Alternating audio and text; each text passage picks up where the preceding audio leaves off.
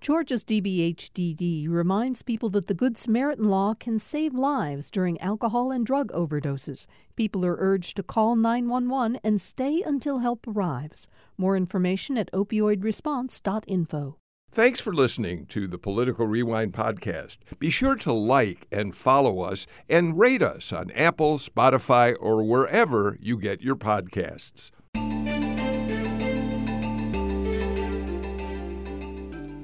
Welcome to Political Rewind. I'm Bill Nigut. I'm so glad to have all of you with us as we move into this last week of June in 2023. The weather is already really summery. Hot weekend, and then terrible storms moved through a good part of the state. We got hit very, very hard where we live out toward in DeKalb County, and I think some of the rest of you were hit pretty hard as well out there. So I hope you've got your power back on. Georgia Power, I think, reported about 250,000 people without power. One of our panelists, who I'll introduce in a minute, is still trying to get power back on. But let's get right to the show because we have a lot to talk about. It's Monday, which means my partner from the Atlanta Journal-Constitution is Patricia Murphy. She is a political reporter and, of course, writes the Political Insider column for the AJC and oversees the Jolt, where they're taking sort of summer hours. Good for you, Patricia. Thank you, Bill. That means I start working at 6 a.m. instead of 3:30 a.m., which feels decadent. Truly luxurious. So just a little behind the scenes note. You and I are both up at 4 a.m., and we've said on several occasions we're the only two people we can text to each other at that hour because we know the other is going to be there. It's true. It's true. Unfortunately, I have found that my morning hours don't preclude evening hours in this job, so we're trying to just rejigger schedules just a bit. Good. Well, thank you for being here today. The former Attorney General of the state of Georgia, Sam Olens, is back with us. Prior to that, Sam was the very, very highly respected chairman of the Cobb County Commission, and now he's with Denton's, the world's largest law firm. Hi, Sam. You're muted, Sam. I apologize. Good morning, Bill. A pleasure to be with you all this morning. And I always love having you on the show with a colleague of yours. You traditionally have represented different parties. You have been a mainstream Republican. Michael Thurman, now the DeKalb County CEO, a longtime Democrat, but the two of you have worked together on any number of issues. And you kind of represent, Michael Thurman, the sort of collaborative, cooperative, respectful approach that's completely gone from government today. How are you, Mike? I know you still haven't got your power back. No power, no internet, but happy to be with you and delighted to be with my partner, my Republican friend, who I respect highly, Sam Olens, and of course, Ms. Murphy as well, and this entire panel. We're struggling, but I'm more concerned about the other thousands in DeKalb County who may be without power this morning. Yeah, I saw that there's a lot of people in our county who are still hoping to get the lights back on. Rick Dent is back with us as well. You know, Rick became a regular on this show during the election seasons when no one followed the advertising buys, the fundraising of campaigns as closely as you did, and you've just become one of the regulars who we love having on most. So thanks for being here today, Rick. Look, thanks for letting me appear one last time. I got to say, 30 years ago this month, Bill, I came to Atlanta to work for Governor Zell Miller. And my first day, he said, "You will be fired if you can't build 3 relationships in this city." And looking back, I realized what he was talking about was really the Mount Rushmore of political journalists. The first was Bill Shipp, the columnist and former AJC. Number 2 was the Associated Press bureau chief, Dick Pettis. And number 3 was WSB's Bill Nigut. And if that's not a if that's not a Mount Rushmore of political journalists, I mean, come on. And look, and I got to say one other thing: the fact that the fact that this organization is ending this is senseless. Okay. That's all I wanted to say. Okay. I'm going to hang up now and listen to the panel. Yeah. I think maybe we're going to mute you for the rest of it. Look, it is true. It is true that we are in our final week of Political Rewind. And it's also true that there's so many of you who have written to me, posted on social media. But look, my commitment this week is I want to do this last week with grace and a certain amount of integrity. I don't want to be talking about what's happened at GPB. The politics of the day are much more important right now. But thank you, Rick. I appreciate your comments. All right, Patricia, I really do want to talk about the Sherry Boston story because it may be a story that sort of mostly impacts people who are in Atlanta because it's about the Atlanta Police Center. But on the other hand, it is a statewide story because, Sherry Boston is a Democrat. She's coming into some tension with Chris Carr, the Republican Attorney General, over the issue of how they're going to handle prosecutions, I think especially on the domestic terror charges that have been filed against some of the protesters at the Atlanta Police Training Center. Patricia, Sherry Boston announced on Friday that she is withdrawing her office from prosecuting cases related to the protests, which is located in DeKalb County, which is why she's involved at all. Patricia, give us a little more information about this. Yeah, so Sherry Boston has said that she has found that she has what she called philosophical differences, prosecutorial philosophical differences with Attorney General Chris Carr on a number of these cases. Her office released a statement saying that as she reviewed the evidence in particular and the charges against the protesters, she felt like her office did not want to be involved in those prosecutions. They typically do these in concert with each other, although I'd like the lawyers on the panel to get into that, how that works. But she very specifically withdrew from these prosecutions. One of the ones that we understand was a particular sticking point is something that George Chidi reported in The Intercept. It was specifically over an attorney with the Southern Poverty Law Center. He was there as an official observer of the protests when there was this kind of mass sweep up of protesters. That was the same event that had a number of figures saying are questioning, are these arrests going too far, particularly after they were all charged with domestic terrorism, including the attorney who was there in kind of an official observer capacity. And Sheedy reported that the DA's office wanted to drop those domestic terrorism charges, that Chris Carr's office disagreed. And now we see that she's pulled out of all of the prosecutions altogether. I think that this is not just a local story or even just a state story. I think it's a national story because the Public Safety Training Center has gotten so much attention, and because it is becoming, some of these prosecutions and charges are becoming a major kind of example or flashpoint of the significant differences between Democrats and Republicans on prosecutions, and going forward with charges that are seen by some as being too aggressive and inappropriately aggressive and punitive, and an effort to kind of quash dissent over this entire situation. Sam, we should point out that Governor Kemp and Attorney General Carr, quite some time ago when there were some relatively violent protests, I mean, Molotov cocktails, bricks thrown at law enforcement, they made it clear early on they were going to draw a line. It's part of a law and order agenda that they as Republicans have established. But Sam, on the other side of this, at a certain point in this, the Attorney General's office essentially said, and I may be over generalizing because I'm what the specifics are about this, that basically the Department of Homeland Security had established guidelines for what is domestic terrorism, and that's what they were basing their charges on. The Department of Homeland Security said just because people are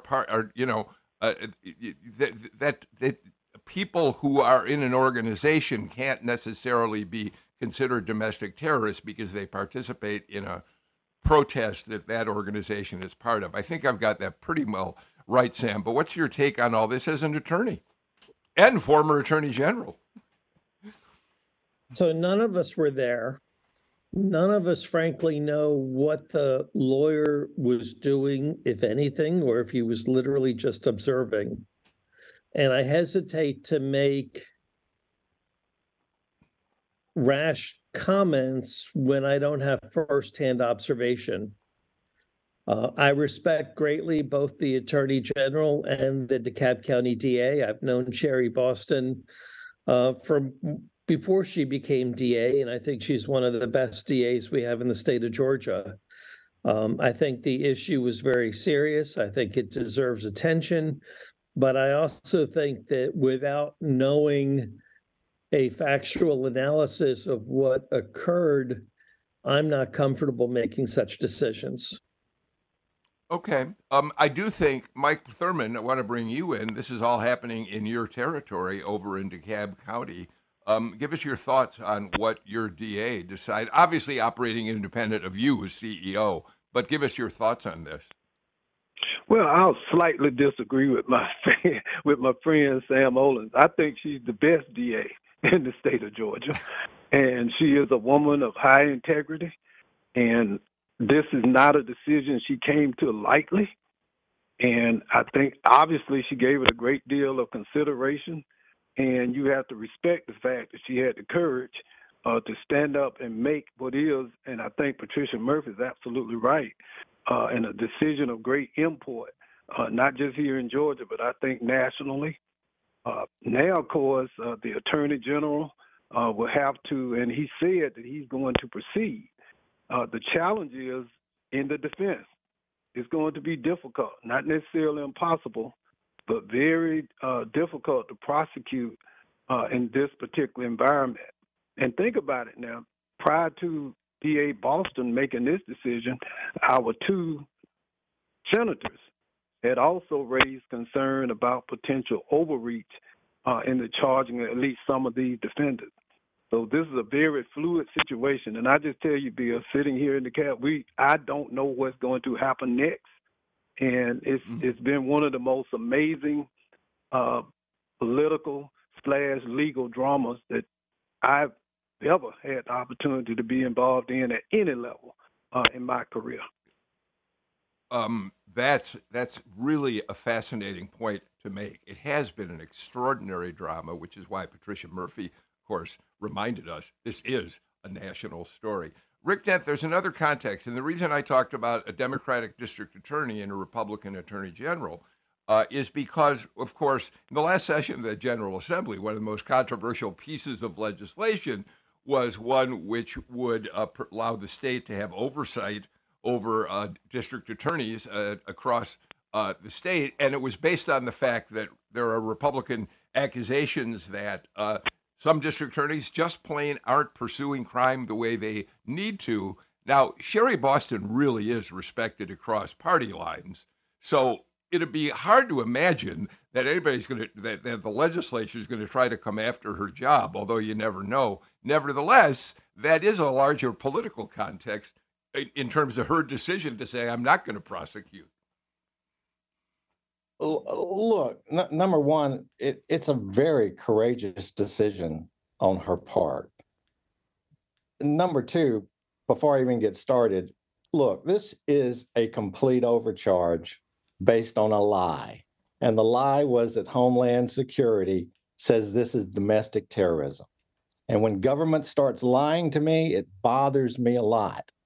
I'll tell you what bothers me the most.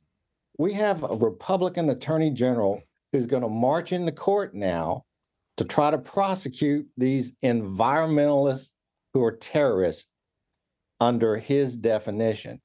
But at the same time, when people try to steal an election in the state of Georgia, he does nothing. He doesn't raise a finger. I will submit to you that the greatest danger to democracy and to me is someone stealing my election results, not a bunch of environmentalists trying to protect a piece of property in DeKalb County. Sam? Respectfully, the latter point by Rick. When the Texas Attorney General and several other attorney generals sued Georgia on the Trump theory that the election was stolen, he defended the state. He and Governor Kemp took a huge amount of grief for defending the rule of law. Throughout that process, Attorney General Carr stood strong and stated, consistent with the Secretary of State, that the election was handled properly. Unless you're in that world, you really have no idea how much grief General Carr took.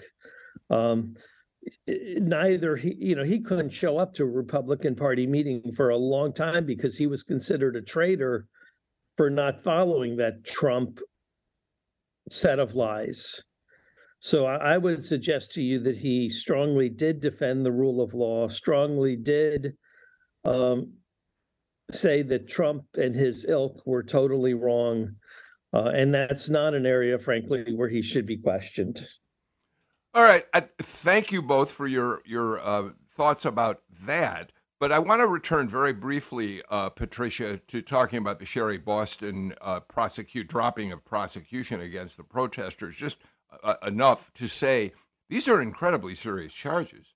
These defendants face potentially decades in prison. Now, not all of them were environmental activists. We know that there were those who came in who seemed to be eager to get into a confrontation with law enforcement. But it is also true that no matter what they were here for, they face major charges and long terms in prison. Yeah, and I think it's important for all of these, and I assume this will be the case, they'll be dealt with on a case-by-case basis because the protesters in this situation can be very different from each other. Some are truly environmentalists, worried about the watershed there in DeKalb County. Over at City Hall, I did a column on the death threats coming in for city council members, death threats against their children. Every member of the city council had to have police protection after that vote for funding. And one of them had to move out of their houses because the threat was seen as so severe. So I think there are so many different pieces of the opposition. It has formed to create this, what feels like kind of this big front of opposition, but each protester and each person who was arrested in those sweeps really needs to be evaluated individually because it's a lot of different kinds of people, different kinds of protests. Some I think is quite benign and kind of in the spirit of peaceful protest. Others, at least as far as the city council goes, are not that at all. All right, let's move on. This is going to be really an important story to follow in the weeks and months ahead. Mike, well, before we do move on, because it is your territory, do you have any final comment you want to make on all this? Well, similar to what Patricia said, you can't paint this with a broad brush. There are so many iterations and nuances in this issue. Look, I've been the target of some of the threats. Let's just be clear. So it's real. But I've said from day one that the people who advocate violence or participate in it did not represent the majority of the people who were protesting against DeKalb County and or the training center. But we just have to be careful. Look, I agree with Sam on one point. This Republican administration, the Attorney General / the governor, were one of the few who did not buy into the extremism and the election denying that took place all across this country. So I don't want to damn anyone with the broad brush. It needs to have nuance. We need to look at each case. I understand where my DA stands on it. I understand where Chris Carr. Look, I've been targeted by people who were threatening. So I want people who are threatening violence to be given their day in court. So we have to be very, very careful in a very potentially volatile situation in terms of how we articulate and even try to grasp and understand the issues as they unfold. All right, Mike, we do have to take another moment because I think the two reporters, me and Patricia Murphy, our ears perked up because we have not heard before that you faced threats. How have you dealt with that? Do you have added security? What's happened? What kind of threats were you getting? We just can't let that go completely. Well, we did add security. It was a moment in time, and we moved on. I have to do my job. That's the reality. That's why I so relate to and admire the men and women on the Atlanta City Council and on the mayor who were the subject of nothing. And I've not been subjected to anything like they faced when they cast the vote to fund the training center. And I don't care where you are on the issue, to have your family threatened, and that becomes really the bridge too far. We sign up as elected officials to have people say, and even sometimes argue for or against us in any way they see fit. We're not protected from that. But when you begin to attack or threaten family members, it's just a bridge too far, and it's unacceptable. And I can't accept that at any level. All right. Thank you, Mike. I think we all are really sorry to hear about threats against you or anyone out there because of a difference in where you stand on an issue. Patricia, as long as we've been talking about state matters, talking about Governor Kemp, talking about Chris Carr, I want to start with you on this conversation about the column that Michelle Cottle wrote for the New York Times late last week. And I'll read you the lead. I thought she really captured exactly how Brian Kemp is positioning himself in the state and actually in national politics. I'll read you the lead, and then we can talk about what her point is. She says, quick quiz, which popular governor has been sweet-talking electric vehicle industries and developing EV infrastructure in his state with an eye toward making it the electric mobility capital of America? If you guess Brian Kemp of Georgia, give yourself a high 5, maybe even a high 10, because on the face of it, there's no reason to guess that an ultra-conservative leader of a reddish-purple state is a green vehicle revolutionary. The issue remains a favorite culture war cudgel for Republicans, slamming Democrats as a bunch of bedwetters wrecking the economy over an inflated threat. Well, of course, what she goes on to say, Patricia, is that Brian Kemp is not framing this as an environmental issue, as a global warming issue. He's talking about it as an economic issue. And I thought that tells us a lot about how Brian Kemp views politics in general. Oh, absolutely. We've been writing about this really fascinating move by Kemp to really put Georgia at the forefront of what he calls the electric mobility industry. It was really the top topic of his inaugural speech in January for his second term. This was really very clearly his goal, is to continue to land these huge manufacturing projects. There's a huge one coming in outside of Savannah for Hyundai. There's one coming in east of Atlanta in Rutledge. But he doesn't sell it as green energy or green technology. I think he's a realist. He sells it as jobs, as economy, as economic development, and it's all of those things. And I think the reason Kemp has been successful in a lot of ways is because he doesn't draw either or distinctions on a number of issues, including on what it means to be a Republican today in Donald Trump's world. He is saying you can be a conservative and go up against Donald Trump without being a never Trumper. He's saying you can try to get these huge EV companies and not make a big deal of it. It doesn't have to be either or. You can have it be both. It can be both something that the Democrats want to see and the Republicans take credit for by getting those factories in. Now, he also has spoken out against the Inflation Reduction Act, which had billions of dollars in incentives for those exact same Georgia companies, Georgia-based plants rather. So he is trying to sort of have it both ways on that, but that money's coming in from the Inflation Reduction Act those companies get it, and everybody wins in that scenario. Rick Dent, you've worked for 3 Southern governors. Your thoughts on this? I think it would be like James Carville used to say, it's about jobs, stupid. Look, he's talking about jobs. He's talking about opportunity. He's talking about making Georgia an economic engine for the future.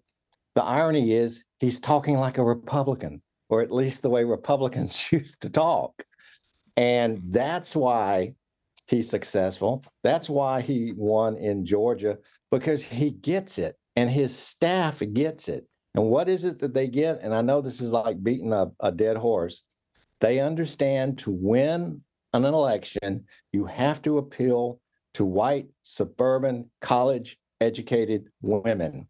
And if you can't do that, you cannot win. And that really is the essence. He's talking like a Republican. Who would have thunk in 2023 that would be a winning message? Sam Olens? So when Governor Kemp was first running for office, he talked about helping rural Georgia. He talked about bringing back jobs to rural Georgia. And it was immediate upon his swearing in that the State Department of Economic Development was spending more and more time on jobs throughout the state rather than solely the main urban corridors of the state. And I think Governor Kemp deserves an awful lot of credit for that. That's not, as Rick stated, it candidly should not be a Republican idea or a Democrat idea. It ought to be a one Georgia idea that you're bringing jobs to our state. And throughout the first term, the second term, the consistency of this governor has been the power he's given Pat Wilson and the Department of Economic Development to do everything possible to bring jobs throughout our state. And he deserves a lot of credit for that. Sam Olens gets the last word in the first segment of the show. When we come back, we're going to talk about how 2 different candidates for the Republican nomination talked to a gathering of evangelicals over the weekend. One of them got booed, the other greeted with great acclaim. We'll talk about that more after these messages.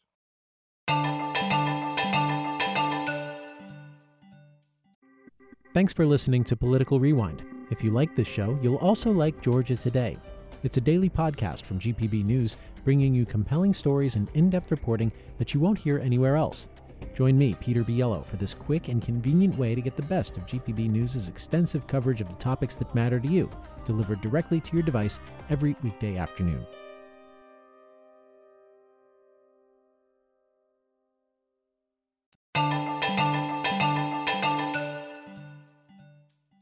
Sam Olens, Michael Thurman, Patricia Murphy, and Rick Dent, who I didn't introduce as vice president of Matrix, a group that does a great deal of government relations work, but Matrix Communications. So, Rick, I want to make sure I acknowledge that's what you do for a living these days. In fact, Rick, why don't we start with you as the former political consultant, guy who's worked with governors. So Ralph Reed had his Faith and Freedom Coalition annual meeting in Washington over the weekend, and a number of presidential candidates were there. Ralph had called it a, quote, testosterone booster shot for GOP candidates.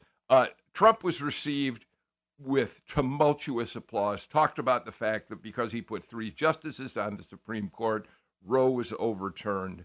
But I want to start by talking about Chris Christie, because here's Christie walking into a very unfriendly territory, and this is what happened when he chose to criticize Trump in front of him. Let's listen. I'm running because he's let us down. He has let us down because he's unwilling. He's unwilling to take responsibility for any of the mistakes that were made, any of the faults that he has, and any of the things that he's done. And that is not leadership, everybody. That is a failure of leadership. And you can boo all you want. But here's the thing. Our faith teaches us that people have to take responsibility for what they do. People have to stand up and take accountability for what they do. Interesting mix of reaction there. At the end, he got some applause. But Rick, your thoughts? Well, a couple of things from the coverage. Number one, that's certainly a message that's not going to work with that group, or I don't even think Republican primary voters, period. I would call it the Trump wall. But the other message that did work, and this is a perfect contrast from what we were just talking about with Governor Kemp. The message that did work was the Trump message. He talked about abortion. He talked about transgender rights. He talked about his indictment. He talked about the border. He talked about the election being stolen from him.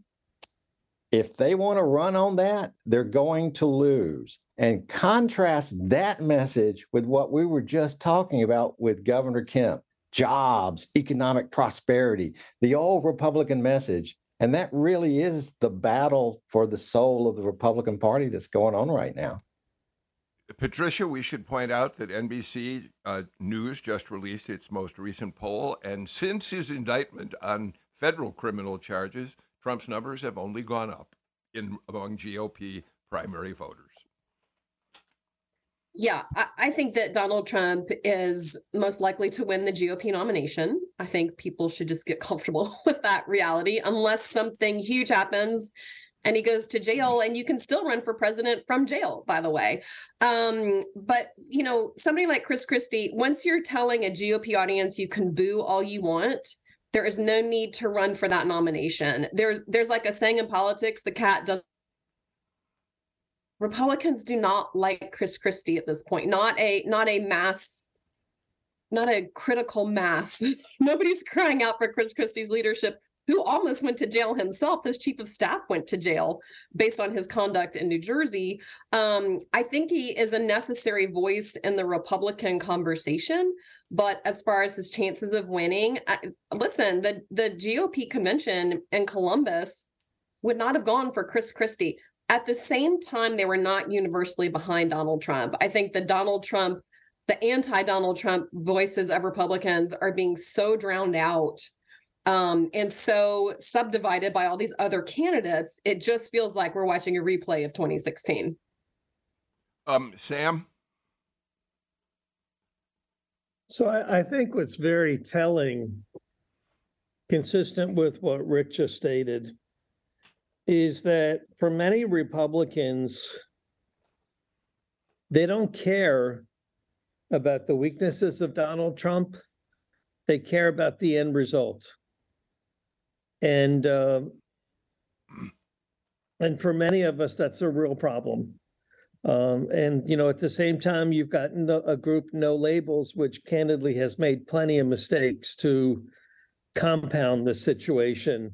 But I think more and more with the political parties, the ends are what counts and not the means.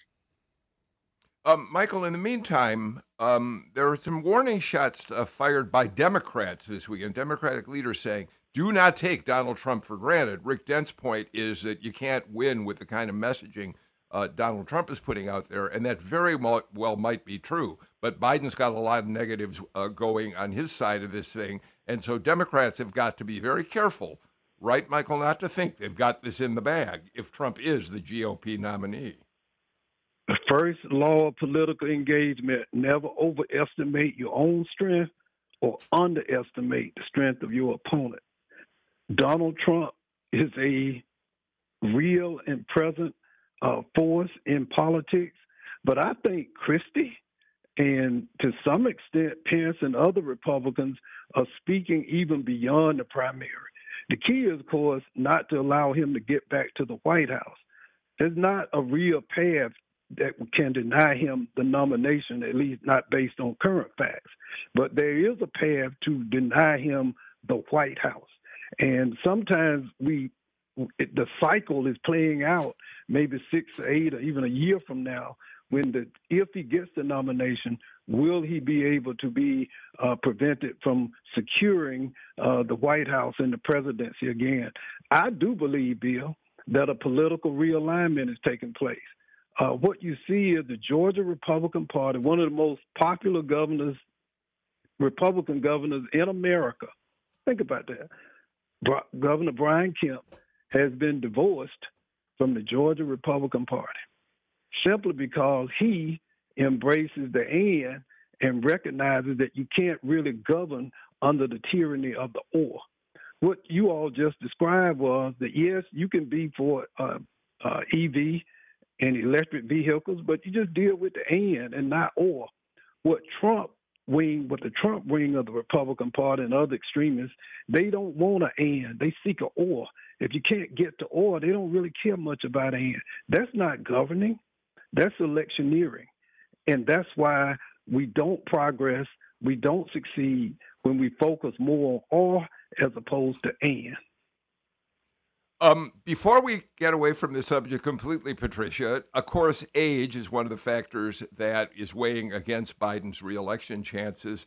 Just as a side note, I think it's fascinating that over the weekend, Jeffrey Katzenberg, one of the real Hollywood moguls forever, sent a message to Biden saying, embrace your age. If Harrison Ford can play Indiana Jones at age 80, no reason why you shouldn't celebrate your age. I just thought that was a lovely way to put it, Patricia. That's so nice. Joe Biden needs to stop tripping. I mean, they need to stage manage this person to make sure he stays upright at the GOP convention. I'll say again, one of the videos that got the hugest applause was Joe Biden tripping on his way up the stairs of Air Force One. It just creates such an enduring impression, and they play it over and over. It's in multiple GOP commercials right now. So he should, yes, embrace his age and wisdom. However, they need to manage this situation, I think, and don't put a sandbag next to him at a speech that he's just going to trip over, which is what happened at the Air Force Academy. I do hear that concern from voters. They really do. Even Democrats are like, I don't know, but he's way better than Trump in their opinion, so they're going to vote for him. But I do think they could kind of more tightly choreograph the situation to ensure that he continues to hopefully project maybe even more stability simply on his feet, to be honest with you. Rick, quick word before the break. Yeah. Hey, I know y'all all remember the great Ronald Reagan line when he addressed age. I'm not going to let my opponent's youth and inexperience, I'm not going to make that an issue. Yeah, exactly. All right, let's do this. Let's get to our final break of the show. Back with more in a moment.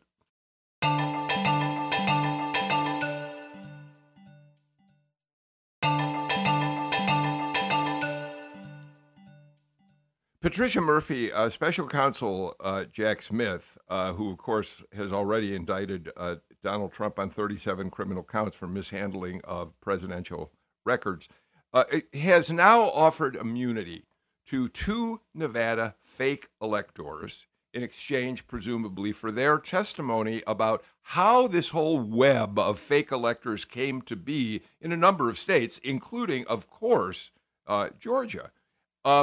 And the question becomes, other news organizations have followed up on that by saying, yes, it does appear the fake electors are now part of this other Jack Smith investigation about the attempts to overturn the election results. If that's the case, it could pose potential real legal jeopardy for some of the Georgia fake electors, not just in a Fani Willis investigation, but in a federal case. Yeah, absolutely. I mean, there will certainly be these parallel investigations and potential prosecutions because the Georgia situation that we saw play out here with that group of Republicans meeting behind closed doors to sign and certify Republican electors in Georgia, even though Joe Biden had won the state, the exact same thing happened in multiple states. So that starts to make it look and feel like something that is highly coordinated, and if it's criminal, a potential conspiracy. And so that is, there obviously, many of them have already been given immunity here in Georgia, but there is continued exposure on the federal level, I think, for everybody involved in that situation. Sam Olens, it's going to be interesting to see. We know from the January 6th committee reporting that the effort to gather together a number of fake elector groups to be available to present their credentials in Congress to make Donald Trump president again was coordinated from the White House and from White House counsel. So the question, Sam, becomes whether you can create, you're the attorney, you and Michael Thurman, a conspiracy charge around all of this.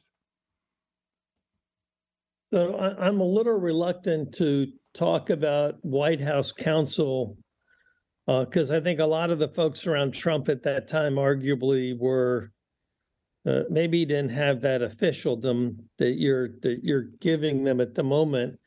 I agree with you that there's certainly an argument for conspiracy and obstruction, as Patricia said earlier. I think, candidly, the bigger issue is Trump's inability to follow the advice of counsel and shut up. I mean, the fact of the matter is he made another comment at Ralph Reed's convention that you will hear at trial, that he had the automatic right to take whatever he wanted and do with it however he wanted. These quotes are music to the prosecutor's ears, and at a given point really provide much concern for any decent criminal defense attorney.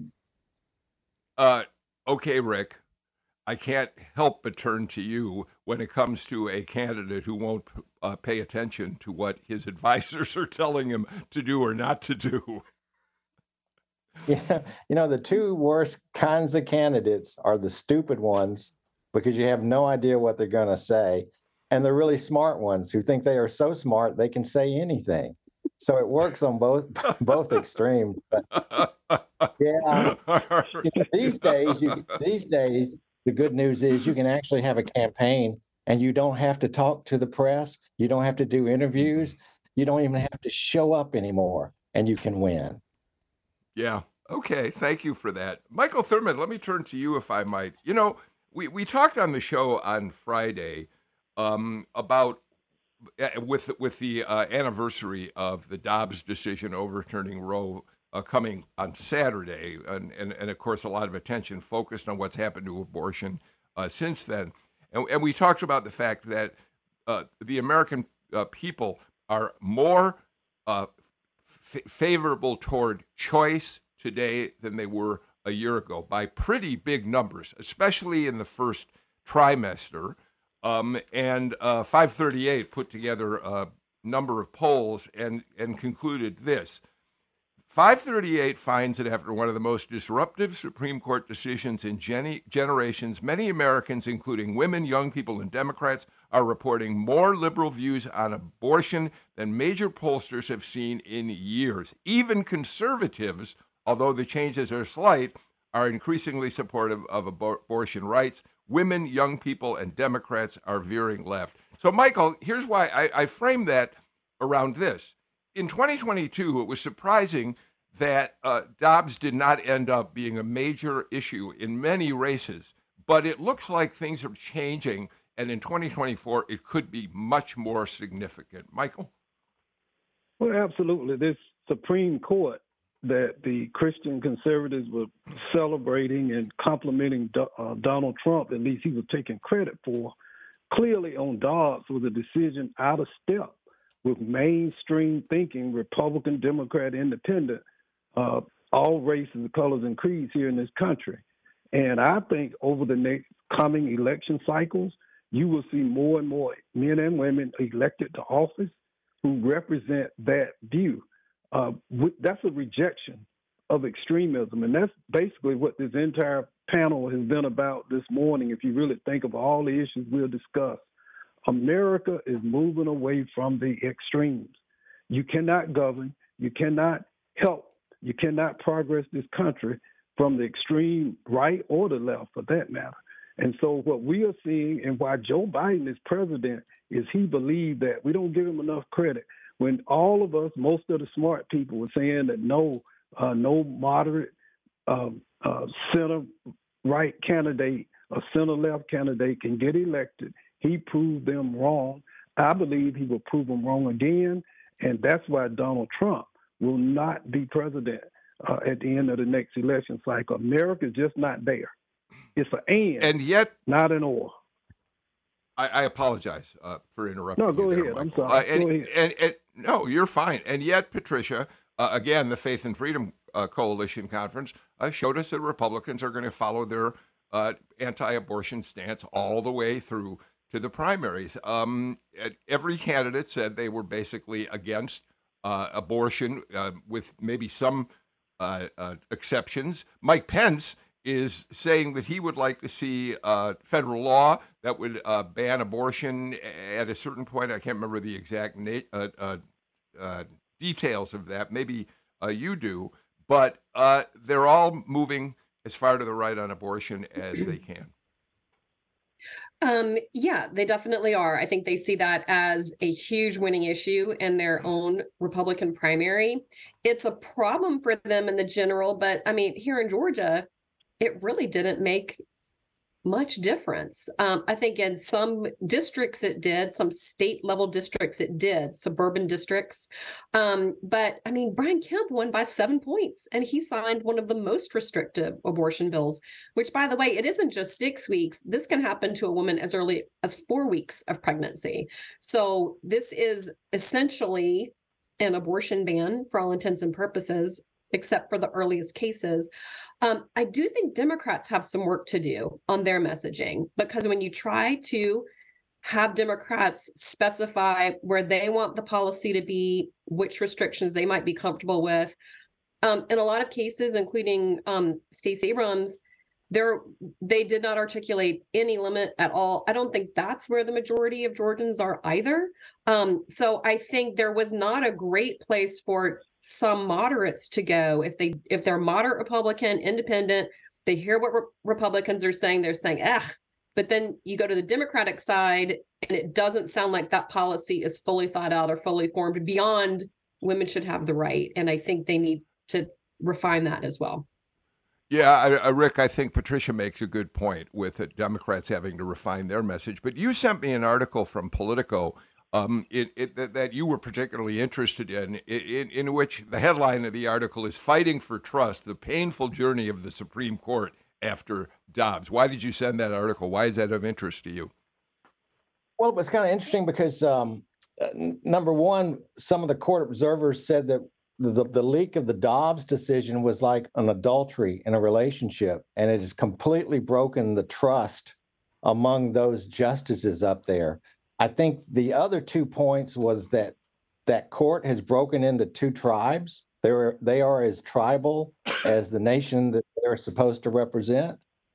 And then finally, one of the justices said to someone else, "I know who did this. I just can't prove it enough to say their name."